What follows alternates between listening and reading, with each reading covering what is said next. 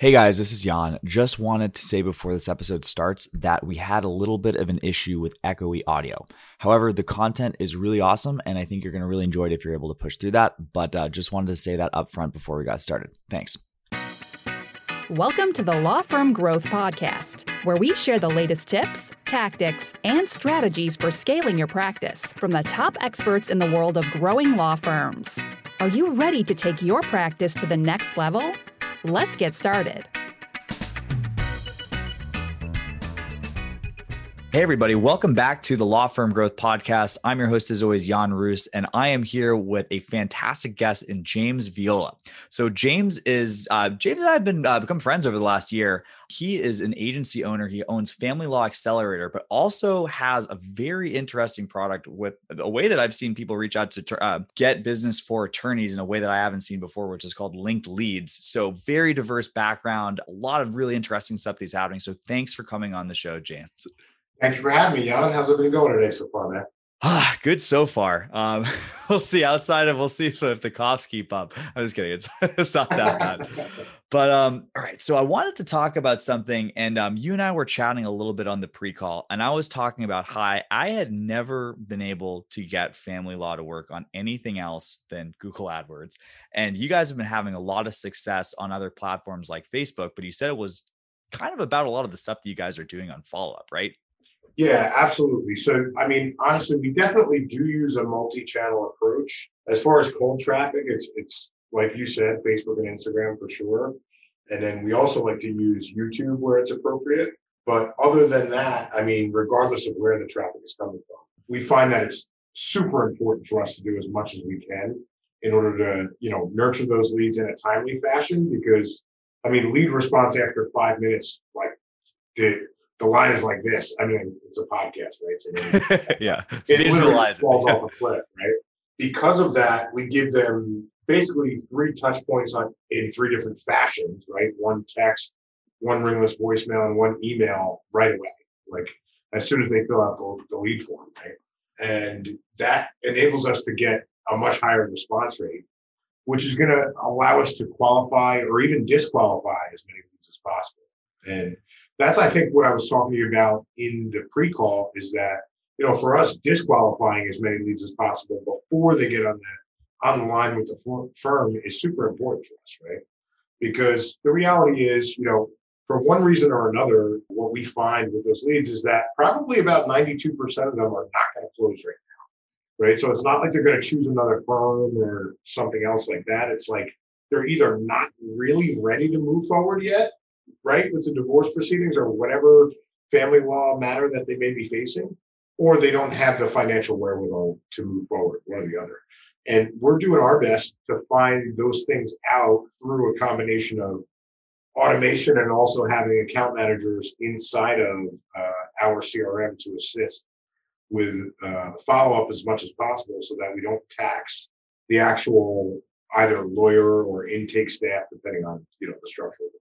Yeah. And it's a really interesting breakthrough too. Cause like, I think the last time, and we still actually have a handful of family firms that we do on AdWords from years ago, but yeah, that was one of the things too. It's a very exciting practice area to be in because, a good divorce case, depending on where you have it, could end up being, maybe even $100,000, probably more frequently 10 or 20, but still those are pretty good numbers. But it's also a really weird practice area because there's obviously the decision that's made on the part of the prospect, but when they decide to move forward with it, you can't educate somebody on why they need a divorce. But once they have a divorce, it's kind of tricky to pick the time when it's a time to move forward.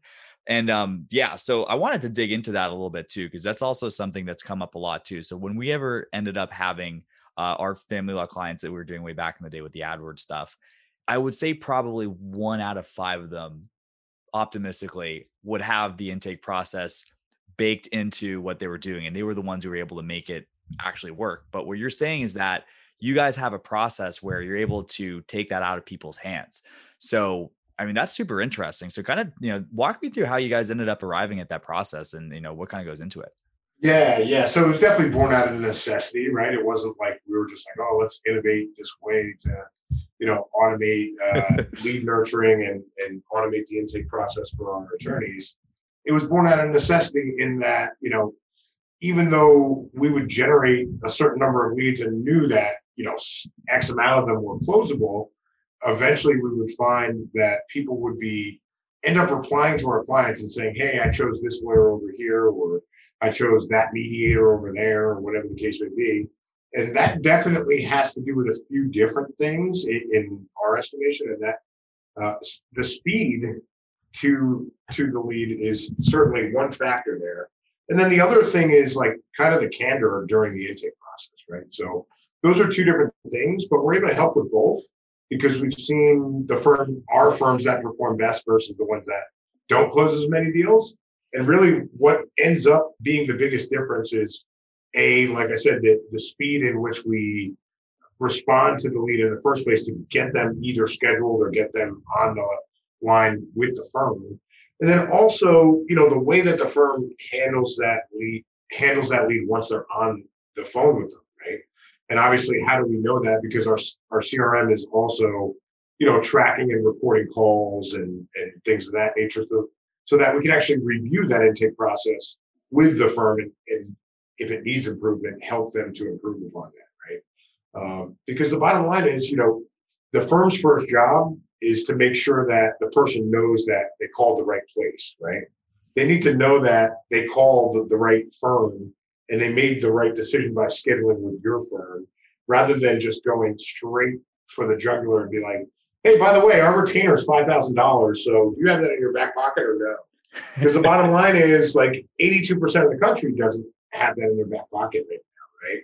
So the job of the firm is to first, when we've done our job and got somebody beyond our series of questioning inside the CRM and things of that nature, and got them on the phone with the firm's job at that point, the first job is to make them feel reassured that they've made the right decision by choosing that firm to consult with. Then you talk about dollars and cents, and hopefully you're going to be flexible in your payment options and things of that nature as well. And that's really what we've seen is the difference between a firm that closes 20% of the leads versus a firm that closes maybe 2 or 3% of the leads, right? And really the difference is night and day. Yeah, I was going to say, so, I mean, that's, if anyone's a fan of Grant Cardone, there's your 10X right there. Right? Yeah, you got a couple extra. But I know as far as the brass tacks go, like, when you're talking about the amount of, if somebody wanted to do this organically, and I think we're going to kind of segue into the into the automation part. I mean, like, as far as the touch points that go into, how long is that sequence? Like, what, are we talking days, weeks, months, even? Like, what can it take between the initial contact and eventually getting somebody into the office? Yeah, no, it's a super appropriate question there, Jan. And I mean, the reality is it really depends on the behavior of the prospect, right?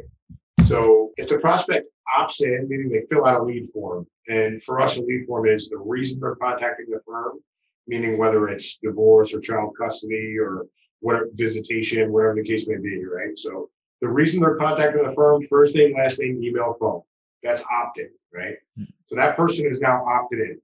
Now, if they opt in and then go right to the booking page and book, they're going to go into a sequence that's going to encourage them to show up for their consult. And it's also going to ask them a little bit more details about their scenario. So as I alluded to earlier, we can try to pre-qualify or even disqualify as many people as possible prior to them even getting on the phone with the firm, right? Because, you'll get people who straight up ask right within the CRM, do you do pro bono or something like along those lines? And, of course, that's not really what the firm is looking to provide. So obviously, the canned response, so to speak, would be like, hey, like the initial consultation is free, but no, of course, there's going to be a charge depending on your scenario is what will dictate how much that charge is going to be, right?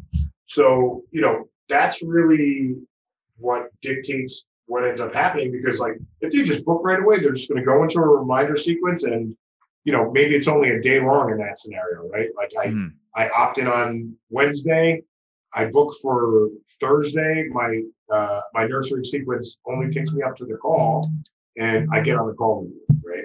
Now, let's say somebody opts in, but then they don't book, right? That's where it's going to be extended, because it's like, okay, we're going to give them 3 touch points within the first 15 minutes or so.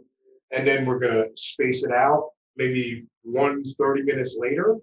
And then we're probably going to give them the rest of the day off in terms of touching them, right? Yeah. And then we'll touch them again the next day on a couple of different channels and so on and so forth.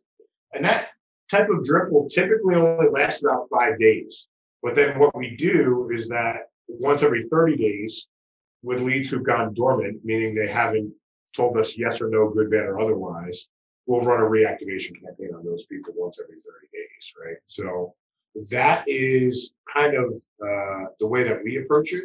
Now, of course, if you have a firm who's willing to outbound dial those leads on top of the stuff that we're already doing, it's only going to increase the amount that we're able to convert.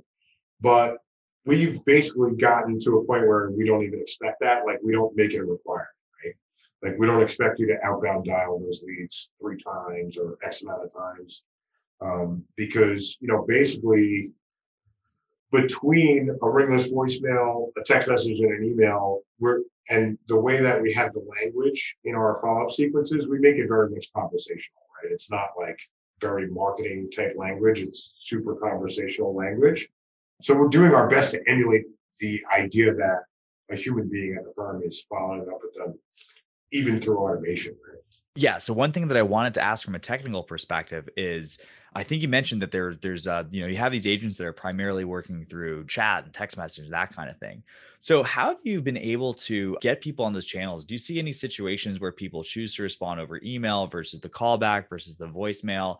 And I guess in the bigger sense, like, how do you end up working in these agents to help kind of take it from the automated part to that last 20% where it's important to have a human interaction? Yeah, absolutely. No, it's a fair point. And honestly, like, don't get me wrong. I mean, obviously, a lot of people are leaning toward that ISA route where they're actually having callers and things of that nature. I mean, for us, what we ultimately want to do is pre-qualify these people prior to them getting on the phone with the firm as much as possible. And what you just mentioned is super appropriate, right? So, like, with the CRM linked leads that we use, basically everything is all there in one coherent thread, right? So, like, if somebody calls, obviously you can tell they're the type of person who likes to pick up the phone and call someone, right? And then vice versa, if they respond to a text or they respond to an email, then our agents are going to respond in kind, right? And the cool thing about that is you're really able to figure out, the preferred method of communication for that particular individual. For many prospects, it is going to be text message. I mean, that is the overwhelming, most popular form of communication that we have with the overwhelming majority of our leads. But that doesn't mean that there aren't a certain percentage of people that prefer to talk on the phone, or a certain percentage of people who prefer email over text, right? And if somebody were to, let's say, have all these systems kind of band-aided together the way that we used to have to do it when they weren't all under one roof, well, somebody might respond to you via email and you might not get it, and then you might text them, right? Yeah. But that really is disjointed because they've already responded to you via email. So obviously that's the way that you should be replying to them. And that's exactly what we have our account managers do is, they're armed with kind of a library of templates that we've already tested with dozens of other firms. And trust me, we've tested a bunch of responses that didn't work, right? They didn't get any replies.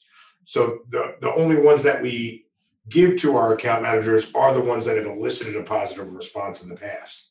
The benefit there is, although it's not going to get 100% response rate, the likelihood of getting that positive response using the messaging that we've already tested in the past is much higher. Yeah. And I want to kind of highlight that as well for anyone who's kind of listening. And this is the thing too, like, when you have a really awesome, sophisticated automation platform, sometimes people go in, and this is never something who is experienced with running these kind of platforms will have an expectation for, but there is no system where there's 100% magic bullet reply that's going to get everyone on the phone. It's about making the percentage of people who get to the next step high every time. And that's kind of what James has been talking about here. But I actually find it fascinating too, that you found that SMS is the thing. thing. Cause it's like, I've honestly never run the analysis on it, but on the stuff that Ferrari, but it's just like, I can't help but think of the people who have been buying the Infusionsoft dream and just think that they have this magical email machine that's going to be taking them all the way. Because if you don't have SMS, and for people who are doing it, they're finding that SMS is the channel or calling is the channel, then at best at best you're leaving money on the table, and at worst you're losing deals because you're having these disjointed client experiences with people who aren't getting the or they're getting hit by multiple agents or multiple people at your firm, or just not getting followed up with because they're assuming that somebody else is going to be doing it, right? So I think the integration is a super interesting thing as well. And yeah, I mean, I'm just kind of curious as far as like the type of things too, because this is one of the I'll just put my devil's advocate hat on for a little bit too. There's people who always say, look, if somebody was a high net worth person, then why would they be responding to a Facebook ad or a Google ad as far as getting, so when don't these people know attorneys? And what kind of experiences have you been finding with like, the types of cases and the volume of cases that you've been having with people within your program? Yeah, so I mean, the bottom line is when it comes right down to the way that we're able to kind of filtrate them, maybe not on the platform, but post, we're able to get what their annual household income was prior to the separation, right? So obviously we're looking for, in most cases, that 80K plus to 100K plus type range and things of that nature. Of course, you don't always get it, but I think that people who are firm owners know this, but there's plenty of scenarios where, a family makes $50,000 a year, but they have a house that's paid off, right? Yeah. So as long as they're having those assets that need to be separated and sold off and things of that nature, I mean, that's ultimately what's going to make it, the type of case that the attorneys are looking for. Plus, I mean, and obviously it doesn't happen this way every time, but like, even if it's just your standard $5,000 retainer, right? When you're getting leads as low as sometimes $10, you know what I mean? Yeah. And you're converting 1 out of 50 even, right? Even if it's just 1 out of 50, which really our rate is higher than that, but even if it's just 1 out of 50, you're talking about what, $500 for 5,000 in revenue? Yeah, 10x ROI right there. If it's a 10x return, I mean, I think most people are going to take that, right? So, and of course, you don't want to put people in a position where like they pay your retainer and then they can't pay anything else. The other cool thing is, and I don't know if you've looked at this at all, Jan, but there's specific companies that will do lending for legal retainers, and they do it down to a pretty low credit score as well, right? Yeah, and the one that we use is called iQualify, and they literally lend as low as 550, I want to say. Wow. Score. Yeah. And the attorney gets paid in full. The interest rate isn't that terrible if they do have decent credit, and that's not always the way attorneys are going to want to go. But for us, that's something that we talk to them about during the sales process, right? Like, is this something you're willing to do, especially given the world that we live in right now? Yeah. Unfortunately, the reality is, like I mentioned earlier in my little stat, 82% of the country allegedly can't afford $1,000 emergency, right? So if 82% of the country can't afford $1,000 emergency, then we need to be able to provide those people a way to divide their assets, right? Because even if they don't have $5,000 in their back pocket, they probably have $100,000 in equity or more in their house. You know what I mean? So it's not like they're going to come out of this thing with nothing, as long as you, as a lawyer, do your best job for them, right? So as long as we're like flexible and have a little bit of an imagination in terms of like, okay, can I help this person? Do they have assets where I'm going to be able to help them maintain their fair share of those assets to where they're going to get their money's worth out of me?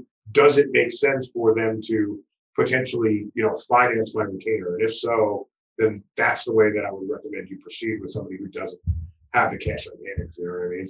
Yeah, no, and this is the thing. We had I believe it was Rick Lewis from ePay Legal, not iProspect, but I think they do similar service. And I was fascinated to talk about him about how this stuff works from a technical perspective, but you having not only that, but also seeing how this fits together from the overall intake perspective. I'm just curious, is this something that you're bringing up early in the intake process or even on the ads that you're running for clients? Like, when do you tend to introduce this or recommend your clients to introduce this to somebody who's in their funnel? Yeah, I mean, I definitely bring it up throughout the sales process, right? So maybe not on the introductory call that I have with a firm, but No, I mean, like, definitely. I mean, for the firm with their Oh, for the prospects. okay, Yeah, okay, yeah. cool. Yeah, I mean, that goes right back to what I was saying toward the beginning of the episode, right? Where I was mentioning that the firm's first job and the the way that the firms that are closing the most deals that I listen to their calls, the way that they handle it is the first thing they do is care about the person, right? The first thing they do is make sure that they're ensuring that person that they came to the right place, right? And then once that person feels that way and the person wants to know how much it is, right? Not you shoving your retainer down their throat, but the person saying, okay, so how much is this going to cost me? Once they get to the point where they're comfortable enough to even ask that, then it's kind of like, yeah, well, that's definitely going to depend on, your specific scenario. So we certainly need to kind of have an official consult with one of our attorneys. But here's what I would tell you is that our average, retainers range from 4,500 to 9,000. Is that something you're comfortable with? And if it's not, then you kind of bring up those flexible options, right?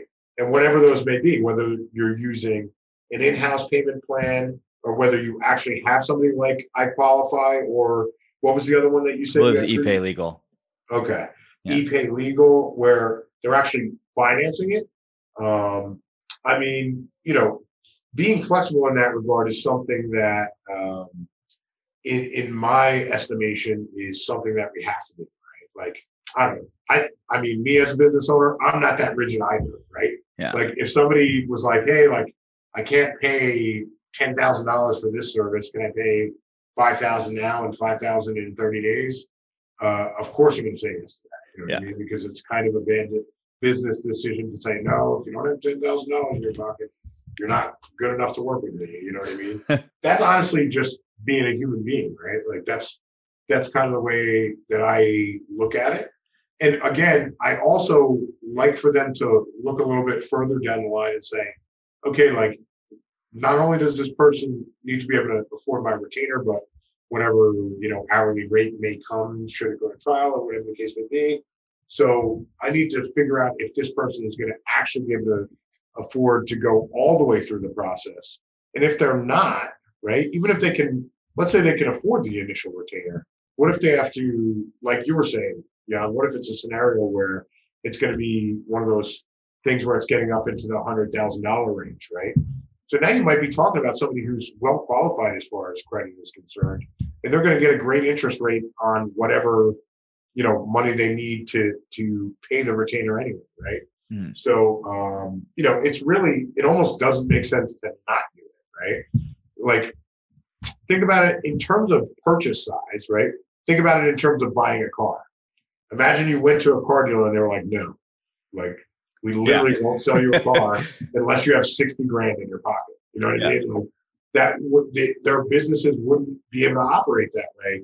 And, I mean, there was a time where cars didn't cost as much and people had comparatively more money in general. And, they were able to purchase a car, but that's not with the way inflation has gone and the way the prices of cars have gone and wages have stagnated. Well, car dealerships had to change their business model. So that's kind of just the reality of it, where, like, right now, it's not the norm at all. It's not even common to see, attorneys offer financing and things of that nature. But I would have to say that, before long, like, you would assume that it probably will become the norm at some point, right?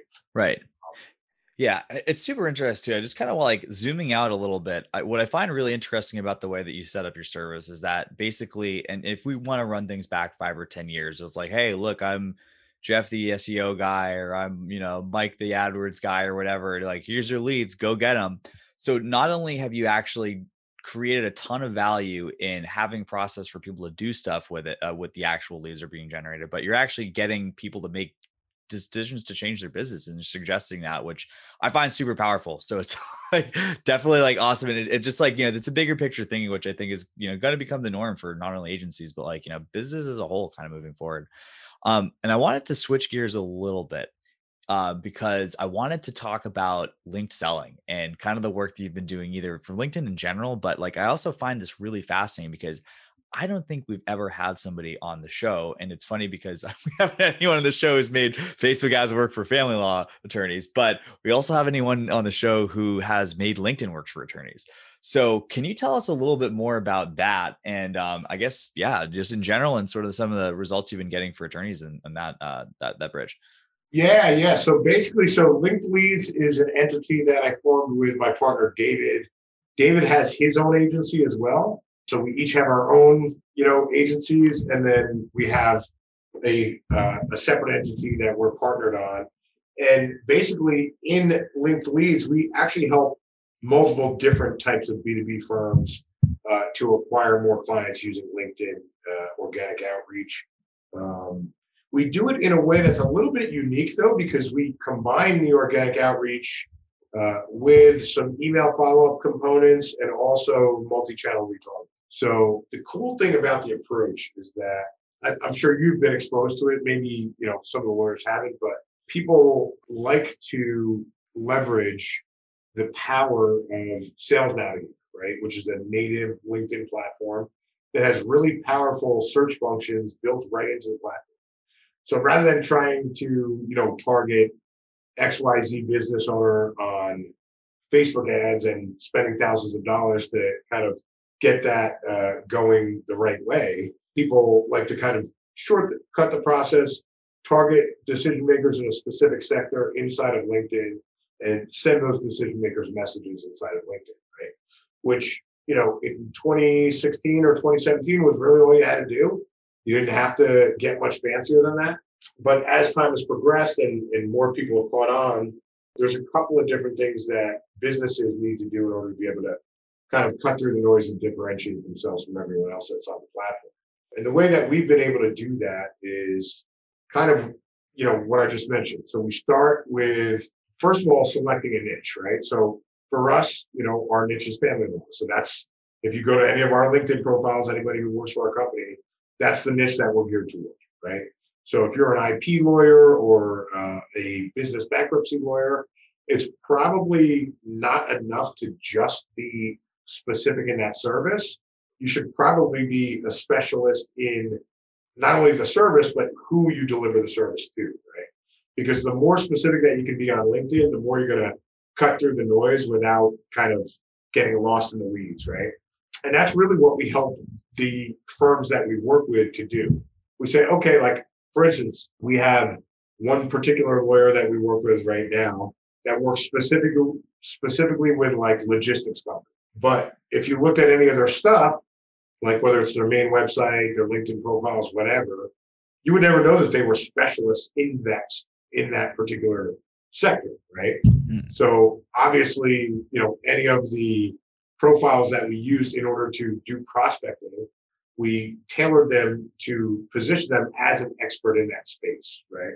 So that's the first thing that we do, because ultimately, if I send you a connection request, Young, the first thing you're going to do is come to my profile, right? Right. So rather than my profile looking like a resume, right, which is what the majority of LinkedIn profiles look like, it's rather going to look like a customer facing, almost like a landing page, right?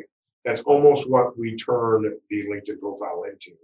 And basically, outside of the profile optimization, which is kind of what I just glossed over, we're also going to have a messaging sequence that coincides with the search that we've done in Sales Navigator and the profile up. And that messaging sequence will typically last for about 7 days. It'll be maybe 3 or 4 messages in there. And then after that is done, if we haven't gotten a good, so we're going to get about a 20% response rate out of that sequence, right?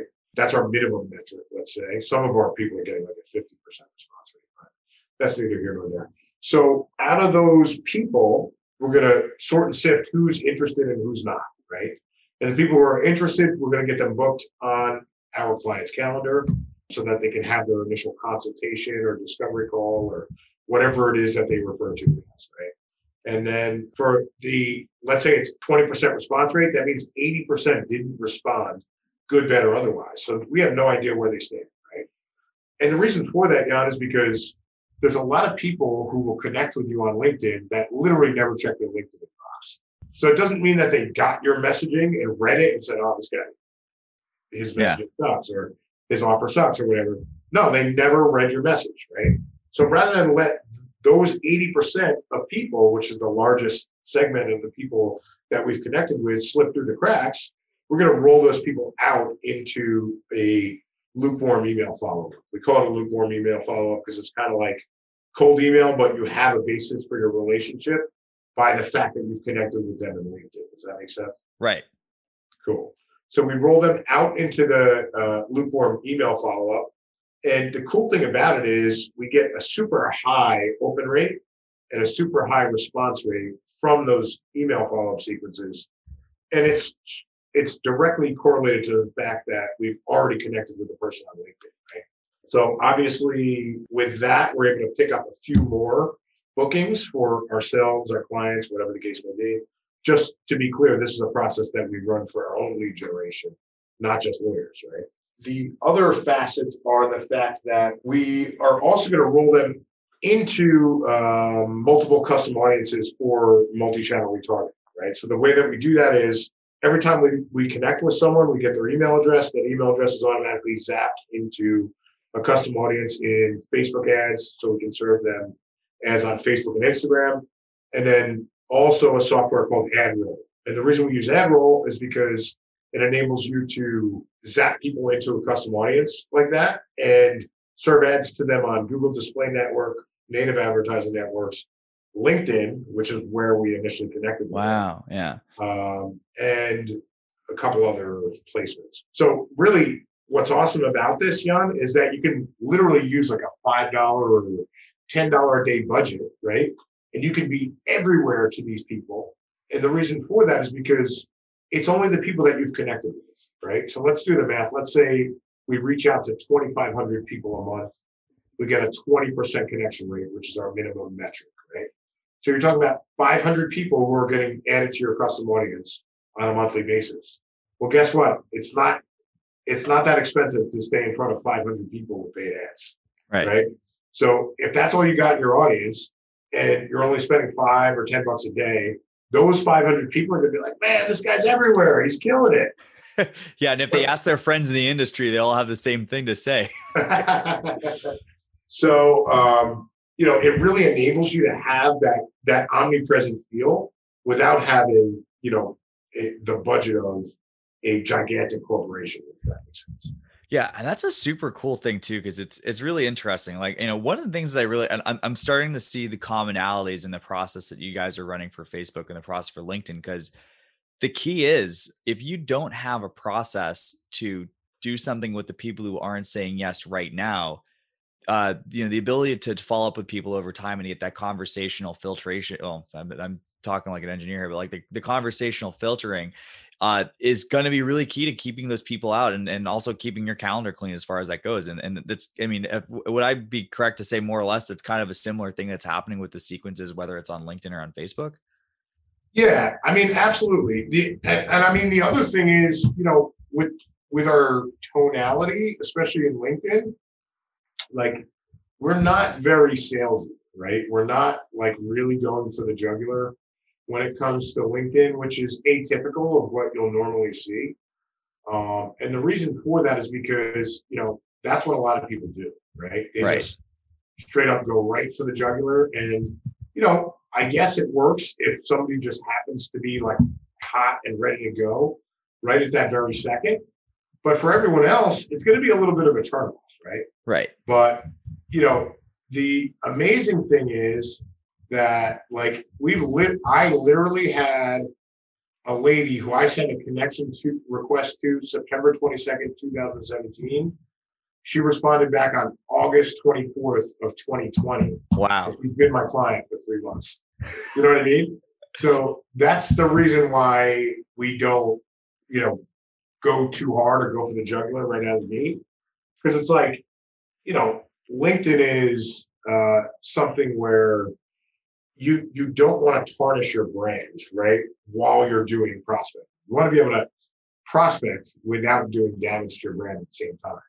So there's a very specific way, or a kind of a fine line to toe, that you're going to want to be able to say, okay, like, we're doing enough to let them know this is the service that we offer. We're really good at it, this, that, and the third, but we're also not being overbearing to the point where, we're turning people off at an alarming rate, right? Yeah. So that's really kind of our strategy. And honestly, the reason that David and I teamed up is because David accidentally tried prospecting me one day back in 2017 in LinkedIn, right? And being that I was already doing the same thing to acquire my own clients, I was like, oh man, that's cool. What are you doing? What software are you using? Are you doing this? Are you doing that? Are you doing the third? And he's like, oh no, I didn't even know you could do all that stuff. That's crazy. And I'm like, yeah, what do your numbers look like? And his numbers were like better than mine, even though I was doing all this extra stuff, right? So I'm like, oh man, this guy must have his messaging and his targeting and all that stuff dialed in, because like he's doing as good or better than me, and I'm doing all this extra stuff, this email follow-up and retargeting and this, that, and the third, right? Yeah. So when we combined our processes, that's where we were able to put together something that was like really potent, right? And really carried me all the way up until this year. I would say like March or April of this year is the first time I really ever started running cold paid traffic for our own agency, right? Up until then, LinkedIn was the lifeblood of our agency. That was literally the only thing that we used. So what ended up happening was that after David and I teamed up, it was kind of born out of demand rather than us like thinking like, oh, we should create this partnership and go, sell this service to people. It was more like, other people in the agency space, other people were asking us like, oh, how do you guys do that? You know what I mean? And after, doing a couple of master classes and, this, that, and the third, David and I were just like, all right, man, let's just form a completely separate entity, and we'll teach people how to do this, or if they want us to do it for them, we'll just do it for them, whatever the case may be. You know what I mean? But it's kind of unique in that it wasn't something that we planned on or, plotted on. Yeah. It was something that was really born out of demand rather than out of us thinking that it was a great idea or anything like that. Yeah. And it kind of sounds like it's like you guys almost have sort of like some of the like elemental approaches to marketing, right? There's like kind of like the technology like angle, and then like sounds like David's got like a big time of the he's got like, the hustle and the copywriting sort of thing. And when you can get the best of all worlds, I mean, I'm sure that contributes to the success that you guys have been having. All right. Awesome, man. I mean, I know we're getting to the end of the hour, but it's been super awesome to talk to you. And I mean, we got two really, really interesting and very diverse topics and kind of like, the CRM and the Facebook follow-up and also LinkedIn. So if anyone has been liking what they're hearing, what's the best way for somebody to get in touch with you? Yeah. So for family law, it's a pretty simple website address, although it might not be the easiest one to spell. It's familylawaccelerator.com. And then for linked leads, we really don't do that much in terms of selling stuff without, really just kind of getting on the phone with people or whatever the case may be. But we did write a book. And that book is, I guess technically it is available for purchase now. So that is linkedleadsbook.com. So that book is it's not like a lead magnet book or anything like that. It's like literally 100-page book that describes our entire process. Basically what I just summarized to you in more depth, right? So that's really the only thing that we had there. Like I said, that was kind of born out of demand rather than us planning it. That's pretty much the two different things that we discussed in terms of how they would be able to potentially access this. All right. Awesome, man. So it's like, super appreciate both of those. And as far as like, depending on, I don't think there's probably a ton of the Venn diagram for people at both is probably pretty slim, but depending on which one, is where, but yeah, no, I think it's a really great resource. So guys, I want everyone to kind of pay attention to some of the commonalities. And another thing I want to say is that We talk about a lot of different things. So the process is obviously super important, but if we start from that base assumption that a bunch of people that are reaching out are not going to be able to buy right now, you got to be there to play, and you got to make sure you're following up with. The way that James does it is great. It's super important to think about this stuff in the long term. So thank you so much for sharing all that stuff with us, James. And for everyone else, I'll see you guys in another episode of the Law Firm Growth Podcast next Tuesday at 8 a.m. Eastern. Thank you for listening to the Law Firm Growth Podcast. For show notes, free resources, and more, head on over to casefuel.com/podcast. Looking forward to catching up on the next episode.